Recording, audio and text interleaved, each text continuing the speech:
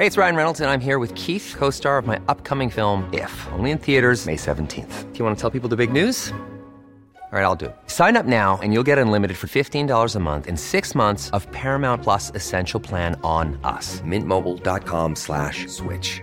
Upfront payment of $45 equivalent to $15 per month. Unlimited over 40 gigabytes per month. Face lower speeds. Videos at 480p. Active Mint customers by 531.24 get 6 months of Paramount Plus Essential Plan. Auto renews after 6 months. Offer ends May 31st, 2024. Separate Paramount Plus registration required. Terms and conditions apply if rated PG. Many of us have those stubborn pounds that seem impossible to lose, no matter how good we eat or how hard we work out. My solution is PlushCare. PlushCare is a leading telehealth provider with doctors who are there for you day and night to partner with you in your weight loss journey. They can prescribe FDA-approved weight loss medications like Wegovy and Zepbound for those who qualify. Plus, they accept most insurance plans. To get started, visit plushcare.com/weightloss. That's plushcare.com/weightloss.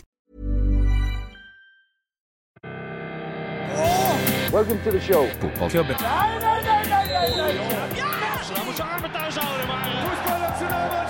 No football club is ever successful without hat.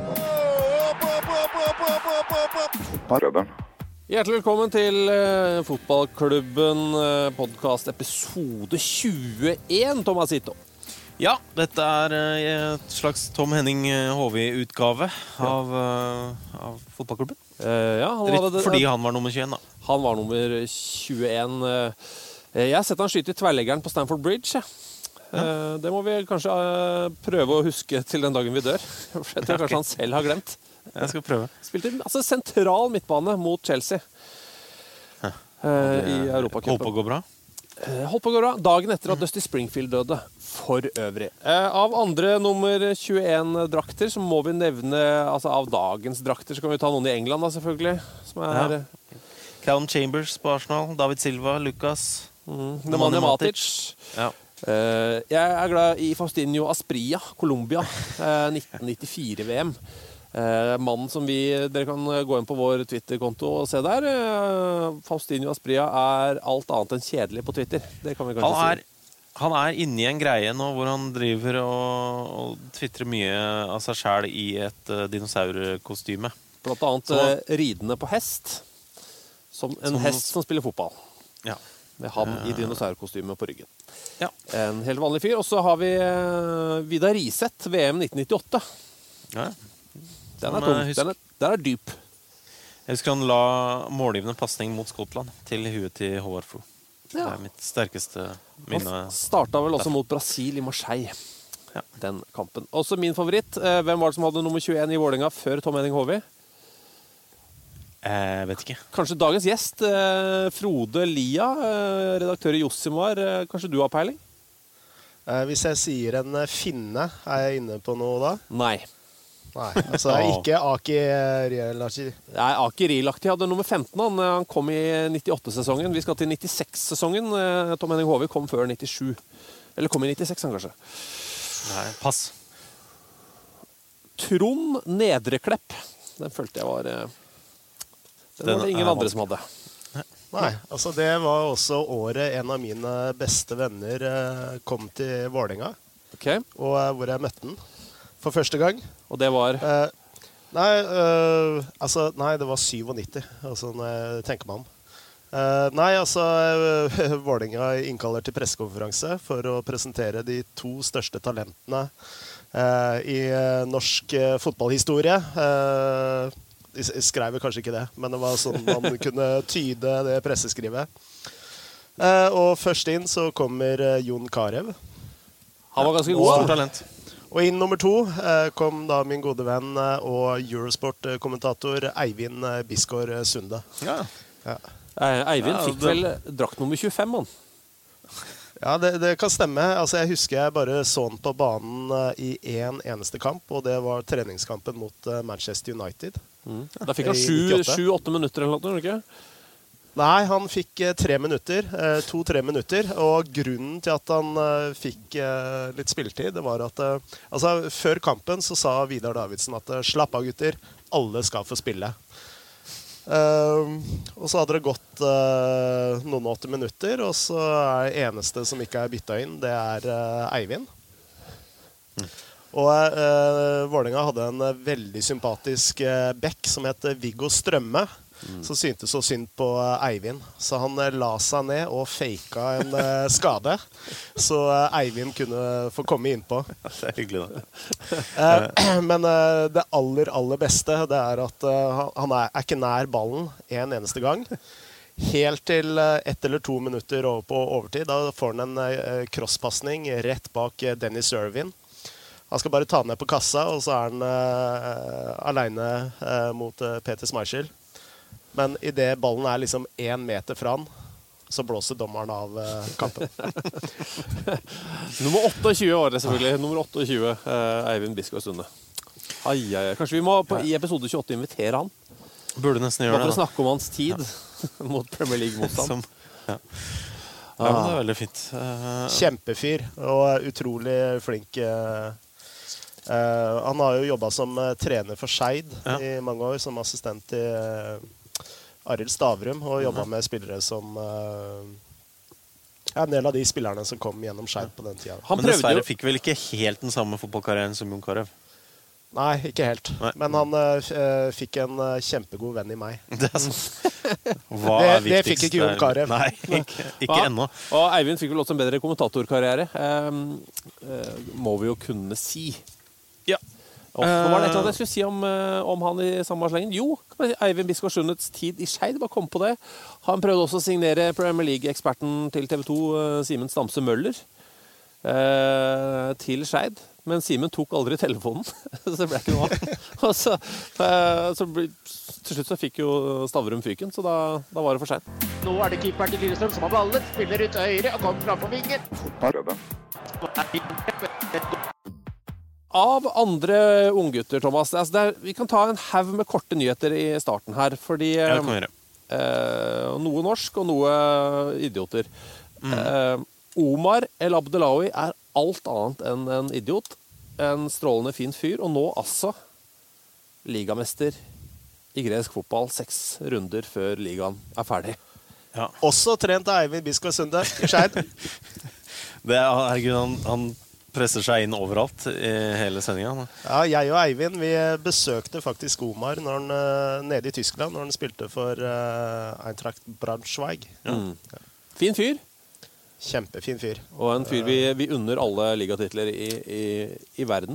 Absolutt. 21 poeng har de jo gå på til AIK, med 6 serierunder igjen. Ja. Vinner 22 av 24 ligakamper denne sesongen. Ja. Bare kjapt, hvor langt tror du Omar kan nå, Frode? Sånn i fotballkarrieren, kan han ta flere steg etter Olympiakos?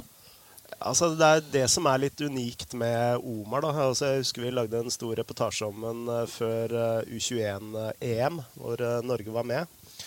Og da var han jo ikke omtalt som en av de største talentene på det laget. Men hans evne til å liksom ta nivå på nivå, fordi han så seriøs i treningsarbeidet sitt. Han jordnær fyr.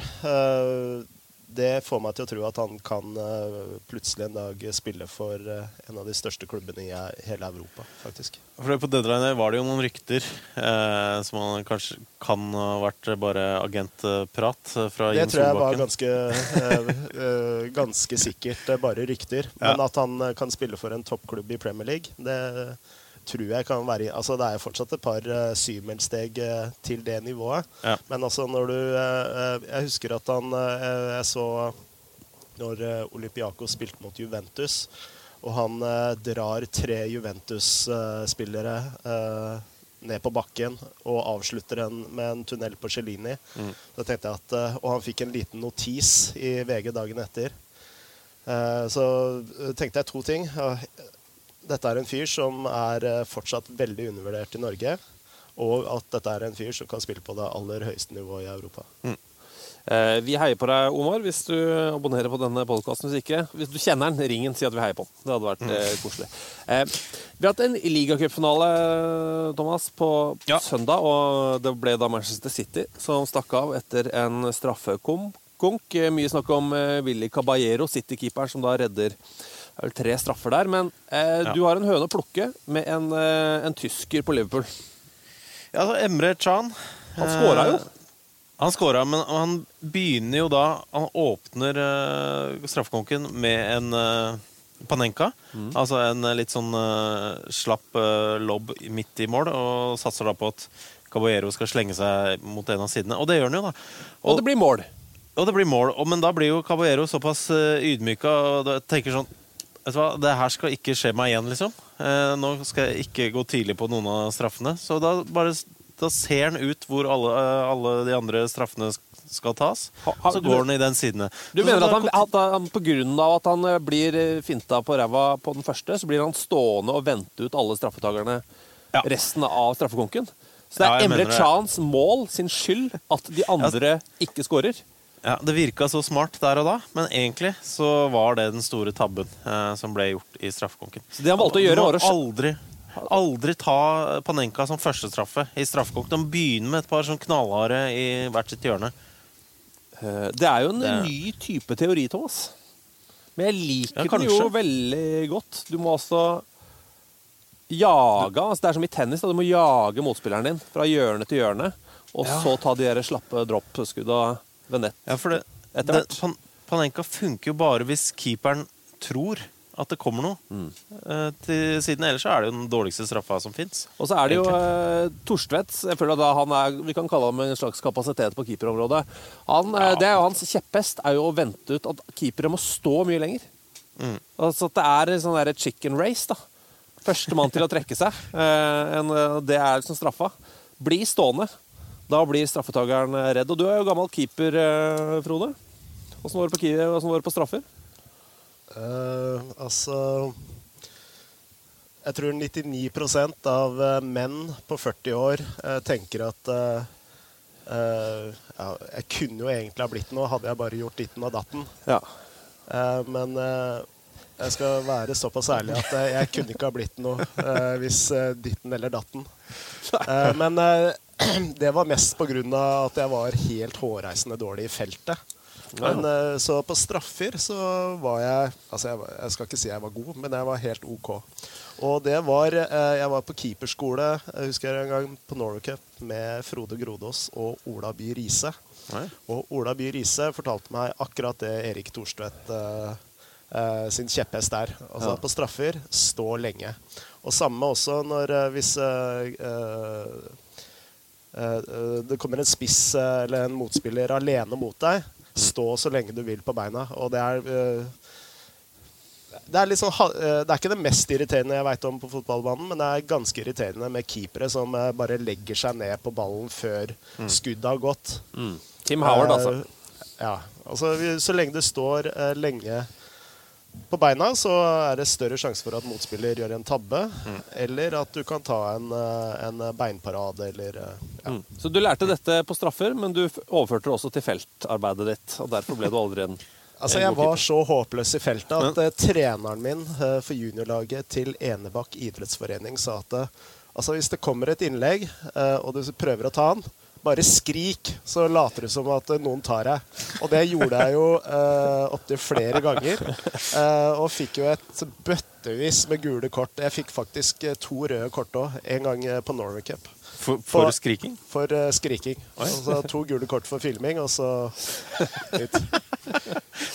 Men hva altså du prøvde å ta veldig mange baller, men du klarte ikke? Eller sto det for mye på linja, liksom? Nei, det var jeg du var offensiv? Jeg var så offensiv. Altså, når jeg gikk ut i feltet, da, så hadde jeg så problemer med å time de innleggene. At jeg timet rett og slett. Det var ikke det at jeg hadde så dårlig spenst, det var bare timinga, og var bare helt ute. Jeg skjønner. Du er overraskende god i mål, Thomas. Det skal jeg gi deg. Takk.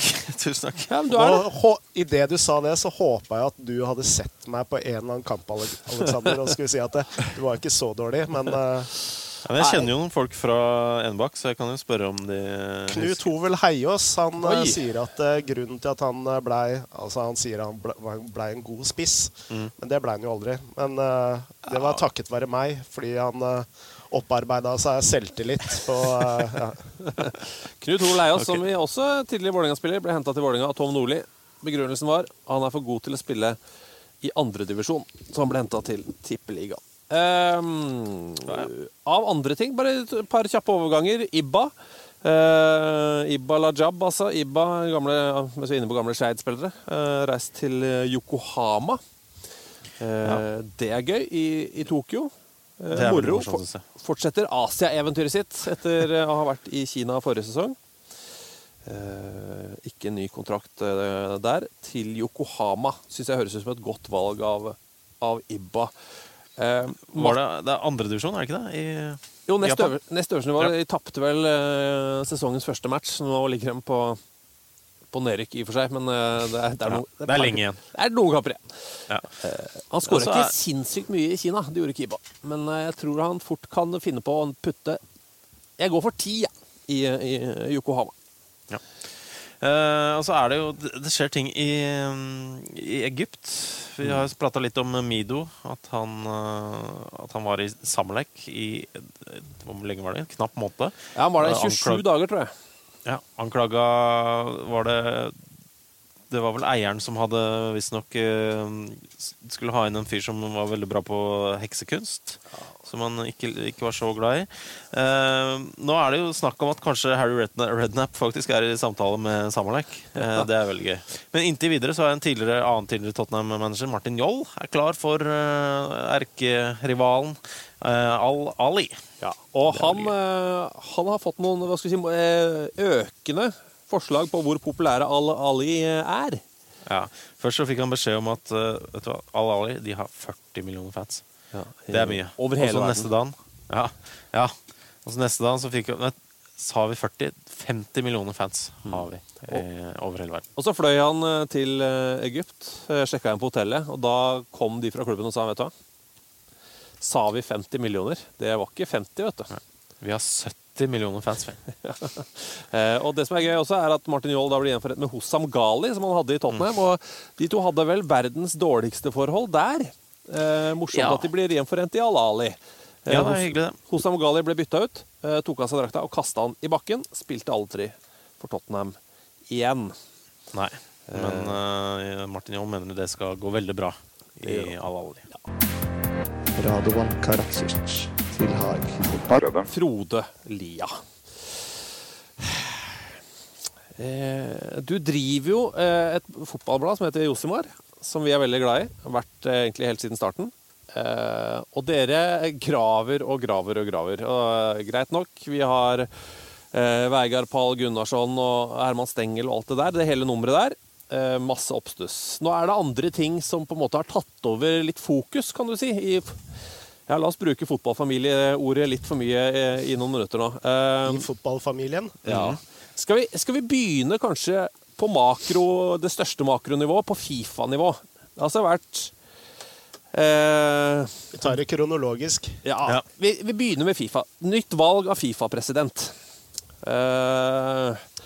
Hele det spetakkelet der du satt og så på, hva syns du? Altså, det var en thriller. Altså, jeg var jo her på TV 2 innom og satt her i studio. Og så merket jeg når jeg gikk tilbake, så var jeg helt gjennomsvett.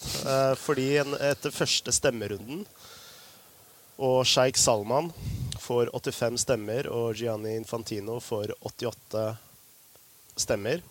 Og det var et hva skal jeg si? Altså, Sheikh Salman hadde 1,40 odds, tror jeg, på at han ble den neste FIFA-presidenten, så han var jo stor favoritt. Og så hadde vi hørt alle disse ryktene i forkant at nå var det nordamerikanske forbundet bak Sheiken, og så dette så ut til å liksom virkelig gå hans vei. Og så bare kjapt, for de som ikke da har fulgt helt med Sheikh Salman, 2 ord om han. Sheikh Salman, han var fotballpresident og idrettsminister i Bahrain. Han er en del av kongefamilien der også. En del av kongefamilien.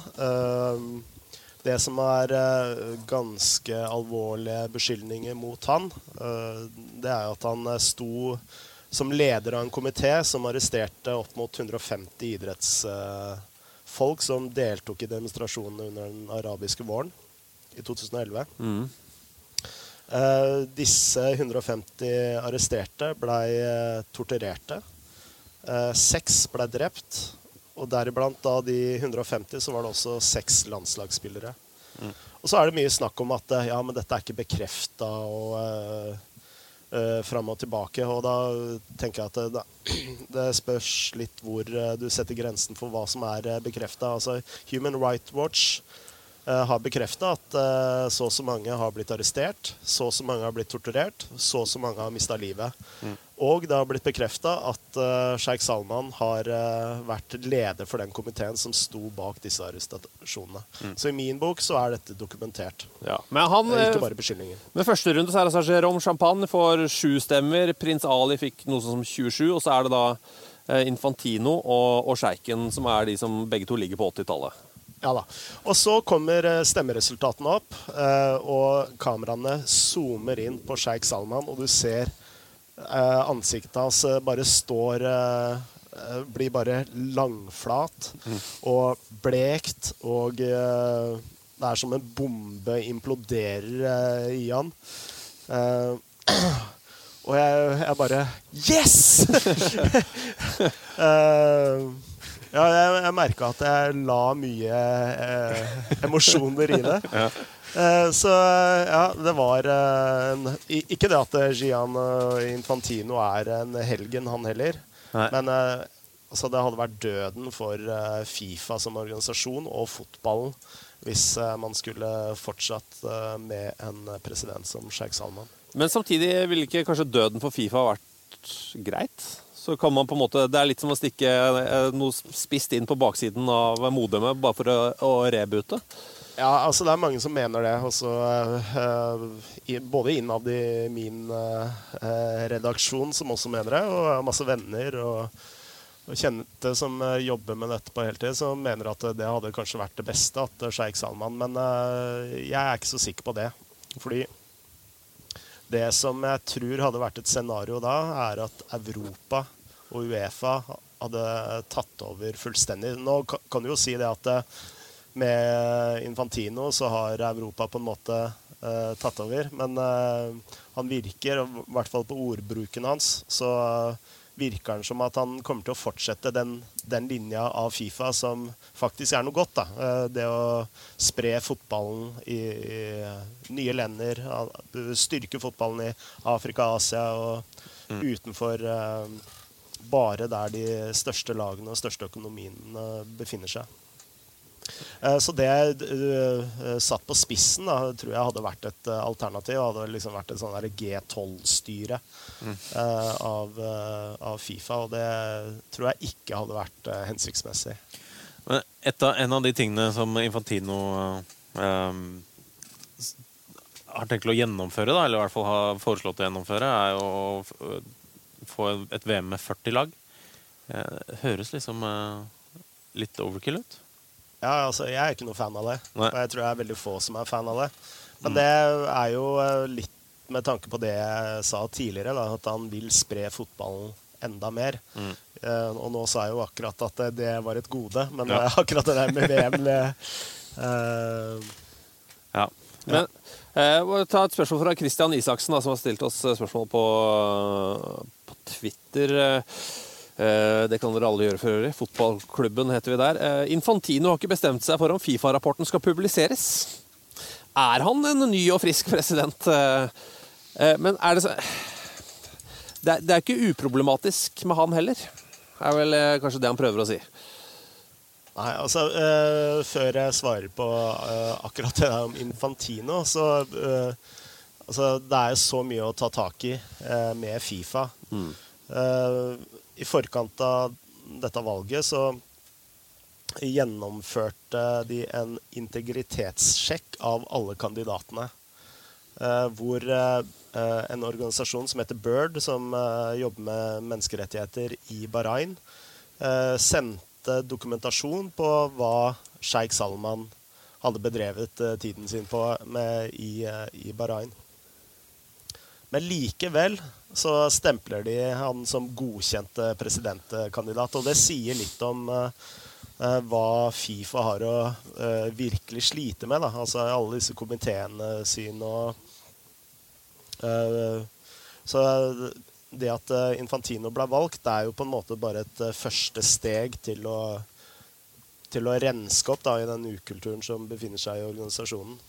Ja, for det jo i hvert fall noen steder hvor hvor det virker som det ikke nødvendigvis bare hjelper å på en måte bli kvitt de som der fra før av, at de som står klar til å ta over også litt sånn, har litt samme stil. For eksempel i CONCACAF, altså det nordamerikanske fotballforbundet, hvor nå de 3 siste CONCACAF-presidentene jo tiltalt av amerikanske myndigheter. Ja. Saken her. Altså hvis du ser på den korrupsjonen som har blitt avdekket nå gjennom FBI, så skjer jo ikke altså den groveste korrupsjonen skjer jo i forbunder lokalt opp mot FIFA, så det jo på en måte ikke det sentrale FIFA som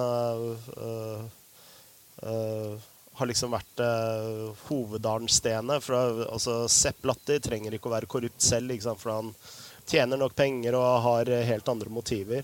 Men igjen så jo disse lokale lederne som utgjør eksekutivkomiteen og sånn, så det selve strukturen i FIFA som må endres.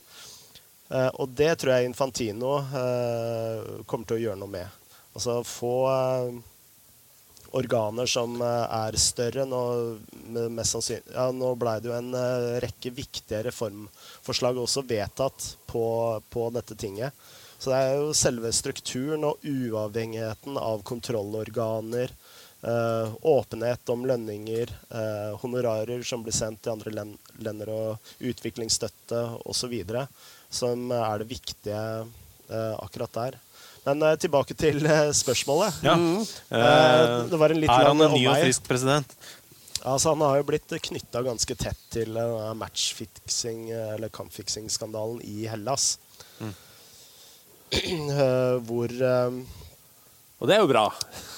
Det jo positivt. Men samtidig så kan man også si at det jo mer Michel Platinis verk. Altså Michel Platini en nær venn av eieren av Olympiakos, Marikanis, som han heter, som står bak en av Europahistoriens største kampfiksing-skandaler. Altså, han har sprengt bakerier, for eksempel, som eid av dommere, som ikke har gjort.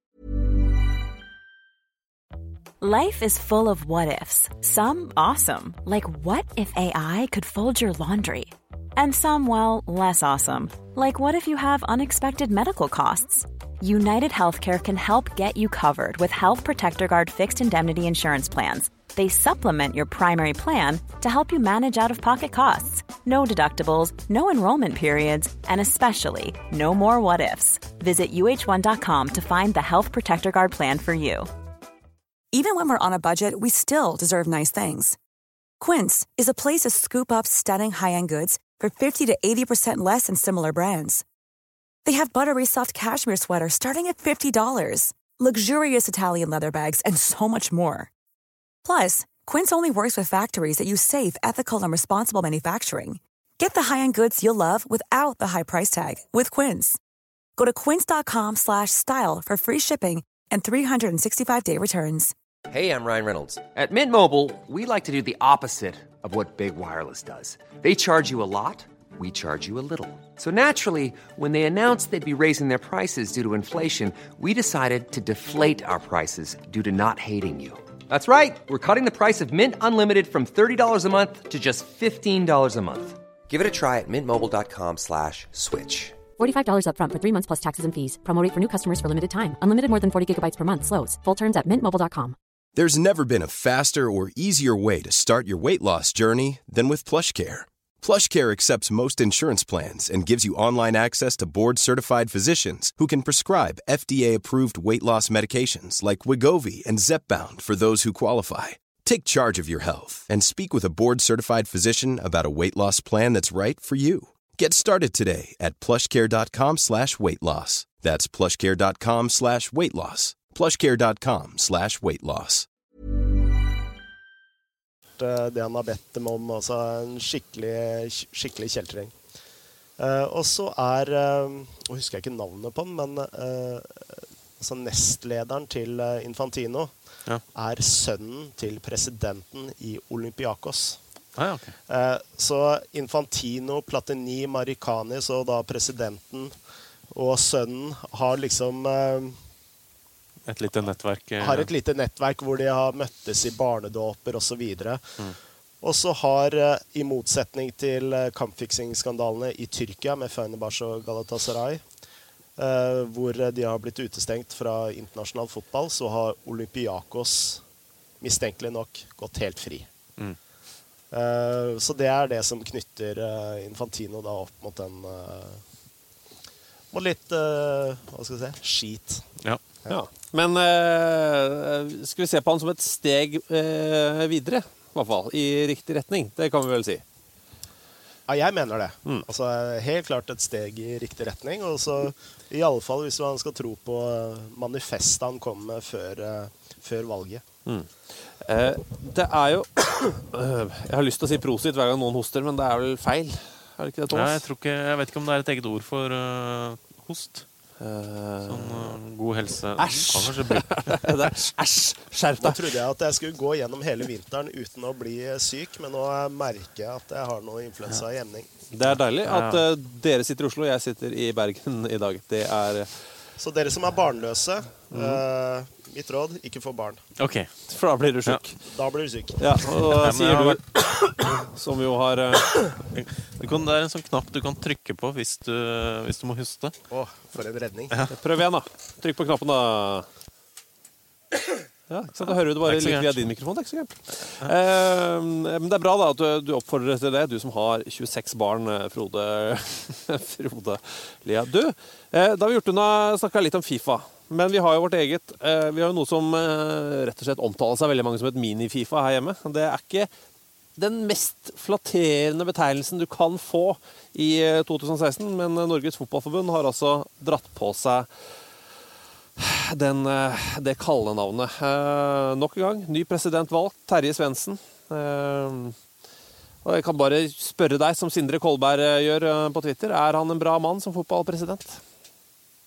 Han har i alle fall et mandat om å rydde opp i det kokoset som Norges Fotballforbund har vært de siste årene. For det har vært fullstendig kokos? Ja, det har det. Altså på mange områder. Altså fra TV-avtaler, sparking av Drillo. Guttorm Dilling-saken. Guttorm Dilling, FIFA, hvor altså Kjetil Siem kan si noe sånt som at Sepp Blatter er et forbilde. Yngve Hallén vil stemme på Blatter etter avsløringene, etter arrestasjonene. Ja, så du har liksom en lang rekke med saker utad som ikke er heldige, og så har du en lang rekke med saker innad som vi har skrevet litt om, som heller ikke er helt heldig. Altså jeg tenker da på beskyldninger om kompisansettelser, nepotisme. Du har idrettens helsesenter som beskyldes for kartellvirksomhet, og så videre. Hva er det som lugger mest for deg? Når du sitter og ser på fotball, altså, er det helheten, eller er det enkeltting som bare får deg til å bruse? Nei, altså det som kanskje jeg har reagert mest på, det er at man snakker med to tunger, at man lyver. Det er det jeg reagerer mest på. Altså lyvinga og at fotballforbundet har blitt mindre og mindre demokratisk. Altså et godt eksempel på det er etter den forrige TV-avtalen så sier Yngve Hallén at nei, jeg var ikke for denne avtalen, mens når vi snakker med folk som satt i styret, så sier de at denne avtalen hadde aldri blitt noe av, hadde ikke Yngve Hallén vært for den. Og det er fordi altså, man har jo fotballmedia er jo delt i to fraksjoner. Du har Norges Fotballforbund og NTF, Norsk Toppfotball. Og de har da 3 medlemmer hver seg. Altså hvis de 3 fraksjonene da går imot hverandre, så blir avgjørelsene tatt på et høyere nivå, altså hos fotballpresidenten. Så når de ikke ble enige da innad i styret, så kom Yngve Hallén inn og sa at nei, vi går for Seymour. Og den avtalen har jo vist seg å være en katastrofe for norsk fotball, både med tanke på publikumsinteresse og økonomi. Men når jeg sitter og ser og leser om dem, og prater med folk som har med fotballforbundet å gjøre de siste årene, så de fremstår så jævla nedlatende. Skjønner du det? Det en sånn nedlatenhet. Altså jeg har vært i debatter hvor de liksom klapper deg litt sånn fint på håret, og så sier jeg, ja, kjære gutt. Det litt sånn. Men du snakket om hva jeg var mest opptatt av. Altså, det jo denne lyvingen og antidemokratiske holdningen som det mest graverende, men det som har rørt meg mest sånn emosjonelt, det tror jeg sparkingen av Roar Robinson og Drillo, faktisk. At mennesker som har jobbet så hardt og så godt for norsk fotball får en sånn behandling, og de opplever at presidenten og generalsekretæren lyver. Det synes jeg ganske opprørende. Du kan tenke deg det at Drillo, han den eneste landslagssjefen i Norges historie som har fått sparken. Smak litt på den. Er det? Ja. Hva med Tor Grip, for eksempel? Fikk han ikke fyken? Nei, det tror jeg ikke. Kan det hende at jeg tar feil, men oppi mitt hode så den eneste som har fått fyken. Ja. Den blytung. I tillegg så har vi jo, det snakkes jo mye om pengebruk, og i dag har jo VG en stor sak om at landslagssjefen i langrenn tjener 750 000. Altså når vi da ser en fyr som ikke får det norske landslaget til noen mesterskap overhodet, når det aldri har vært lettere å komme seg til mesterskap enn nå, ligger på godt over 3 millioner, så det ikke, kanskje ikke så rart at folket da, fyrer seg opp litt. Nei, altså jeg ikke prinsipielt motstander at folk kan tjene godt. Men du skal betale for kompetanse? Ja, altså,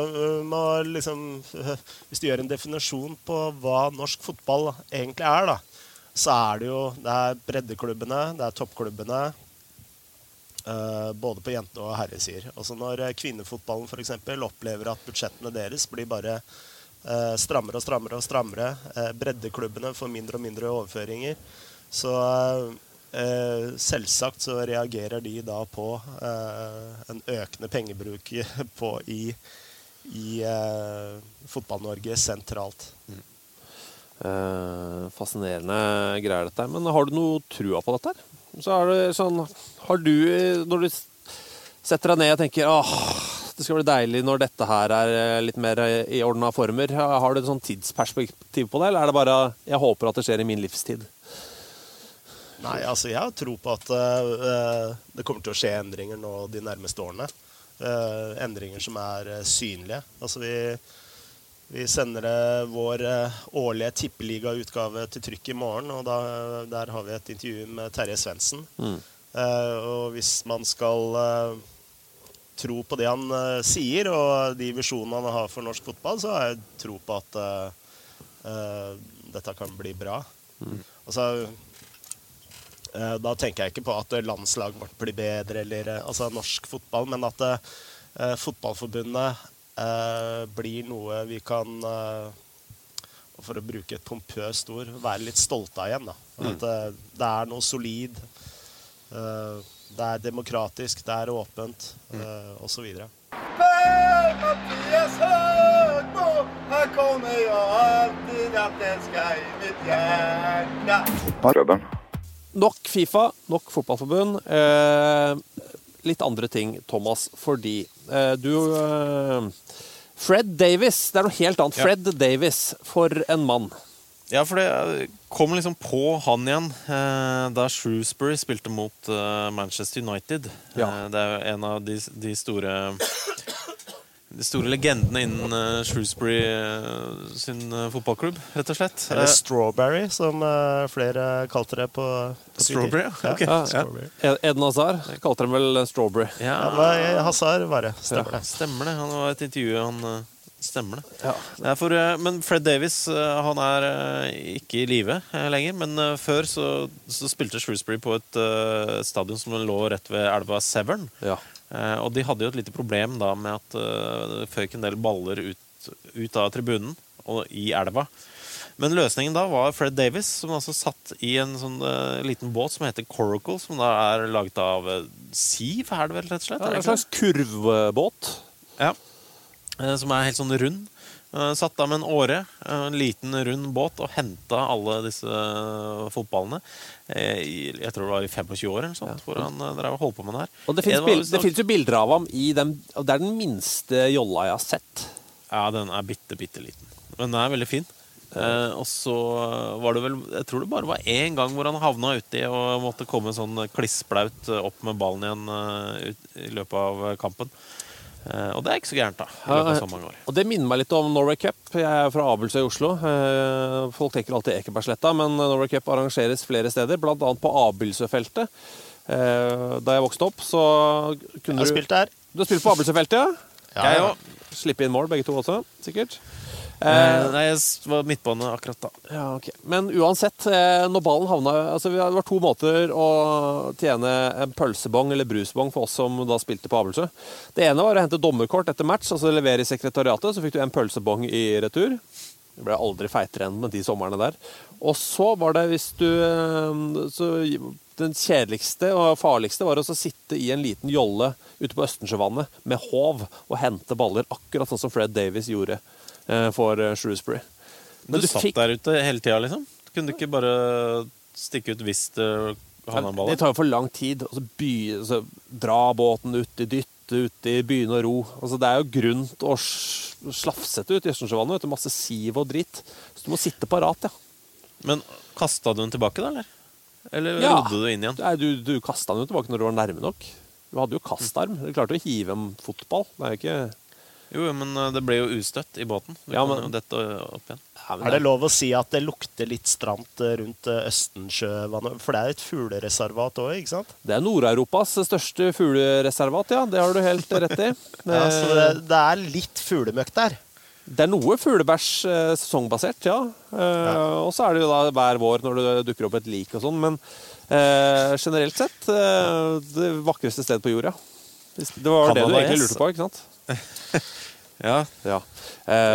Uansett, det minner oss også da om en av de største legendene på keeperplass I Norge. En mann som tok over for tippen I Vålinga, Arild Andresen.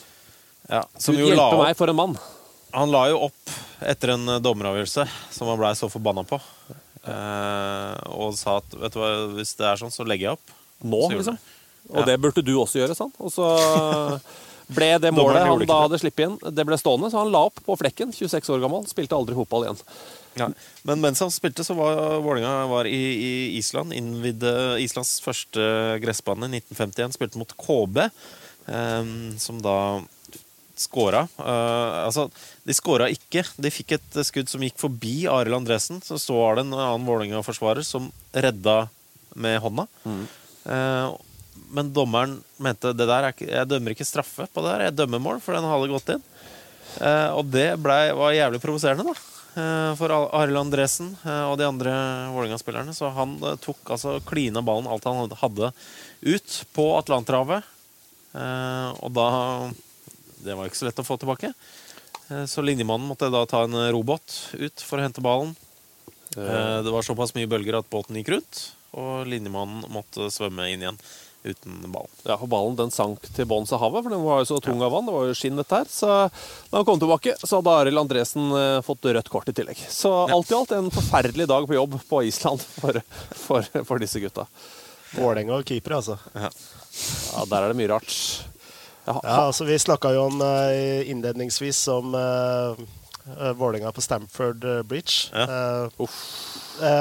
Nå spilte vel ikke Mikko Cavén den kampen der?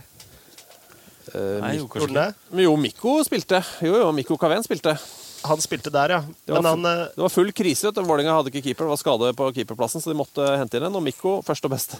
Men var det den kampen hvor han sto utenfor mål? Nei, det var da var Tommy Øren skåra i siste serierunde for Sogndal mot Vålerenga, og Vålerenga rykka ned. Da sto Mikko Kaven på utsiden av mål, bak stanga. Ja, jeg orker ikke mer. Hvis jeg får bare skyte inn en ekstra ting om den kampen på Stamford Bridge i 2004. Så det mest hendelsesrike på den kampen her var jo det som skjedde på tribunene. Fordi Vålerenga-fansen, de hadde bestemt seg for at de skulle stå. Så politiet gikk jo bort til Vålerenga-fansen. Sit down, sit down! Men Vålerenga-fansen ville jo ikke sitte. Og det kom jo bare flere og flere politifolk, men det nekta oss da. Til slutt så ga de bare opp. Og da når politifolkene gikk tilbake igjen, så begynte de å synge den der mø-mø-mø-sangen sin. Ja. Og da spurte jo Chelsea-fansen etterpå, når de møtte Vålerenga-fansen på pub etterpå, altså hva var den sangen om mø-mø-mø? Is the milking the cow?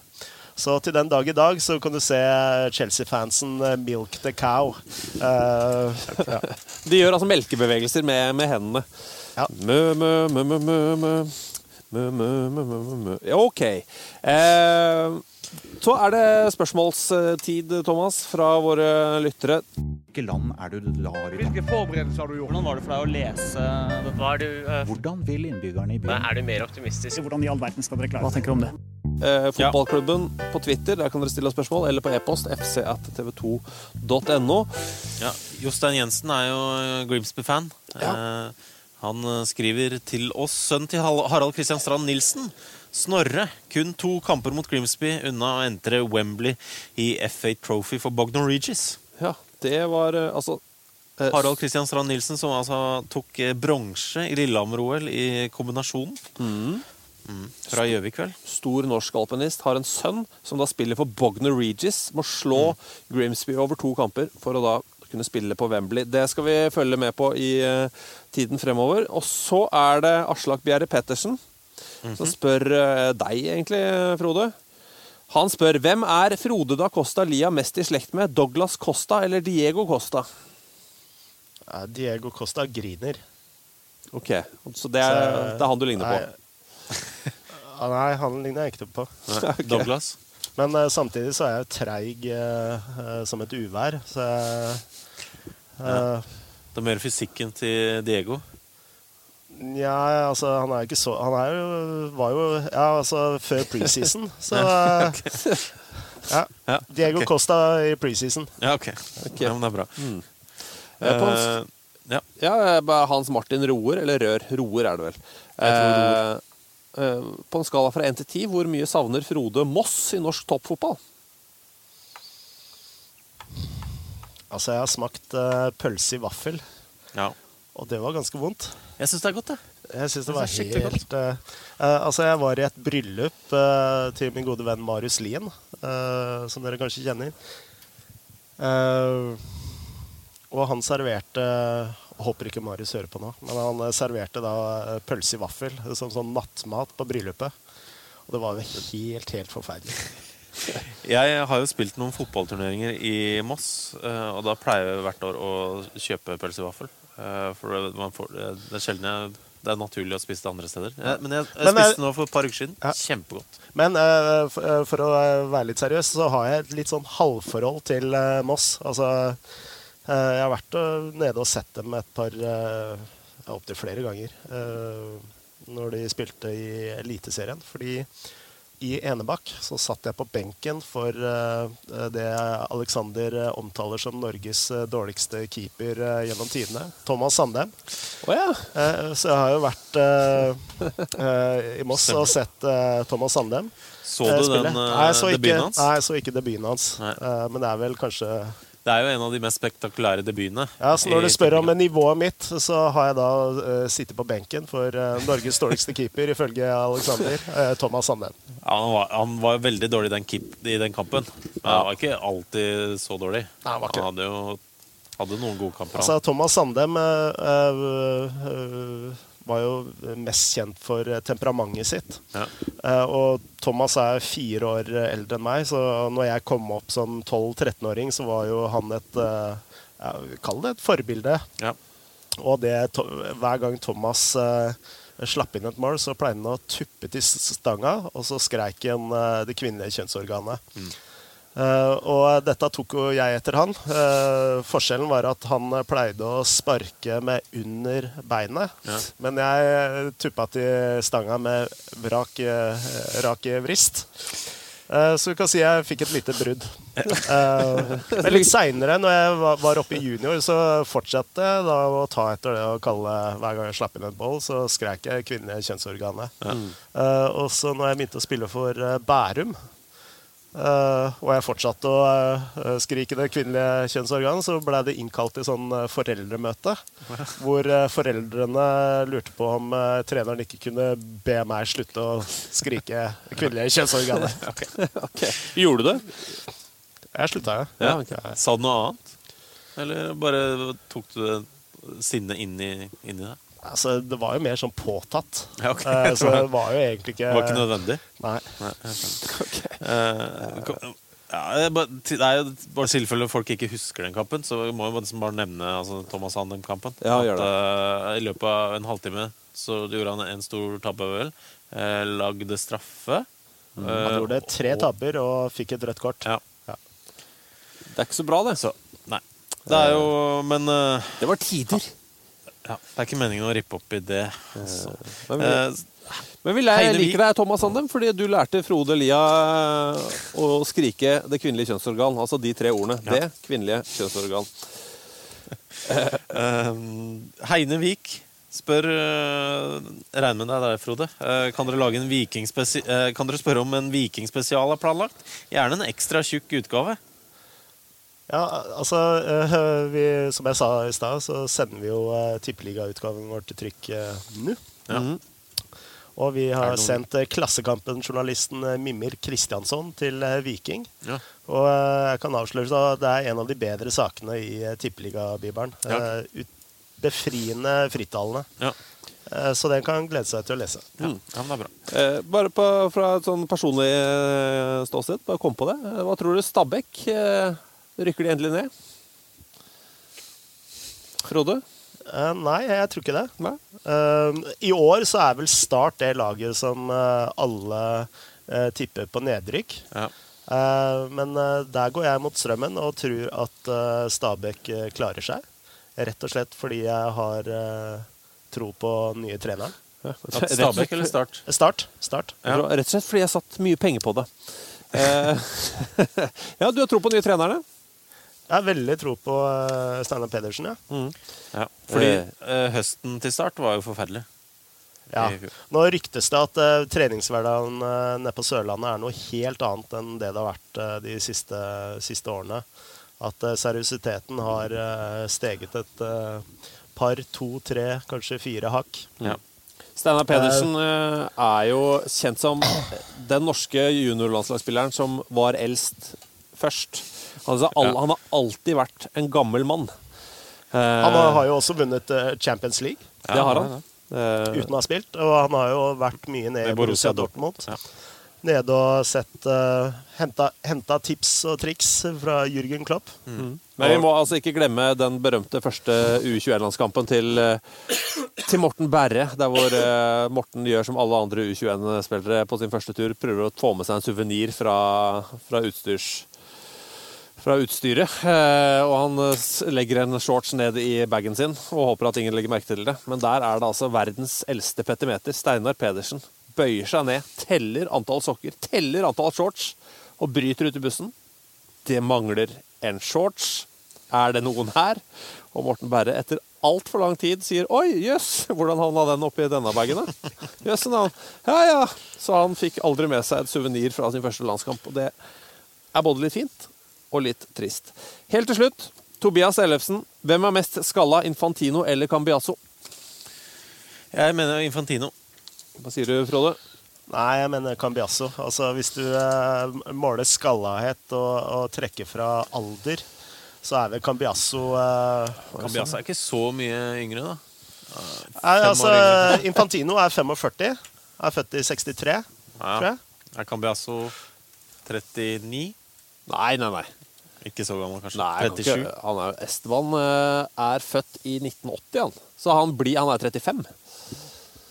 Så jeg må si meg enig med Frode, altså. Beklager, Thomas. Ja, men han har en mer skinnende skalle, og jeg mener at hvis han sparer, altså hvis begge sparer, så Cambiasso den som sitter med mest for. Ok, hvis jeg slenger Tom Henning Øvrebø inn i miksen da? Tom Henning Øvrebø. Ja, da går vi for Tom Henning. Det føles tryggest slik. Frode, når nummeret i butikken? Neste nummer av Josimar? Neste torsdag. Nei, det går så fort, ja. Det går fort. Hvor det dere? 10. mars. 10. mars, ja. Hvor det trykkes? Trykkes det i Estland eller i Norge, eller hvor det? Det et av de landene der, ja. Et av de landene der. Jeg tror det Litauen. Litauen, ok. Ja, det der vi pleier å trykke bøkene våre, Thomas. Jeg trodde det var Estland. Ja, det det ikke det? Estland? Jo, jeg er usikker, tror jeg. Med det så sier vi takk for i dag. Vi snakkes om en uke. Hvem det som kommer da igjen? Jo, da kommer Skole-Morten. Skole-Morten, Morten Langli. Ja. Så har dere spørsmål, bare å begynne å fyre av allerede nå. Det til fotballklubben, som heter på Twitter. Det vel kanskje det enkleste. Frode, ha det bra. Ha det bra. Thomas, adjø. Adjø. Fotballklubben. Mom deserves the best, and there's no better place to shop for Mother's Day than Whole Foods Market. They're your destination for unbeatable savings, from premium gifts to show-stopping flowers and irresistible desserts. Start by saving 33% with Prime on all body care and candles. Then get a 15-stem bunch of tulips for just $9.99 each with Prime. Round out Mom's menu with festive rosé, irresistible berry chantilly cake, and more special treats. Come celebrate Mother's Day at Whole Foods Market. Planning for your next trip? Elevate your travel style with Quince. Quince has all the jet-setting essentials you'll want for your next getaway, like European linen, premium luggage options, buttery soft Italian leather bags, and so much more. And is all priced at 50 to 80% less than similar brands. Plus, Quince only works with factories that use safe and ethical manufacturing practices. Pack your bags with high-quality essentials you'll be wearing for vacations to come with Quince. Go to quince.com/pack for free shipping and 365-day returns. Imagine the softest sheets you've ever felt. Now imagine them getting even softer over time. That's what you'll feel with Boll & Branch's organic cotton sheets. In a recent customer survey, 96% replied that Boll & Branch sheets get softer with every wash. Start getting your best night's sleep in these sheets that get softer and softer for years to come. Try their sheets with a 30-night guarantee. Plus, get 15% off your first order at bollandbranch.com. Code BUTTERY. Exclusions apply. See site for details.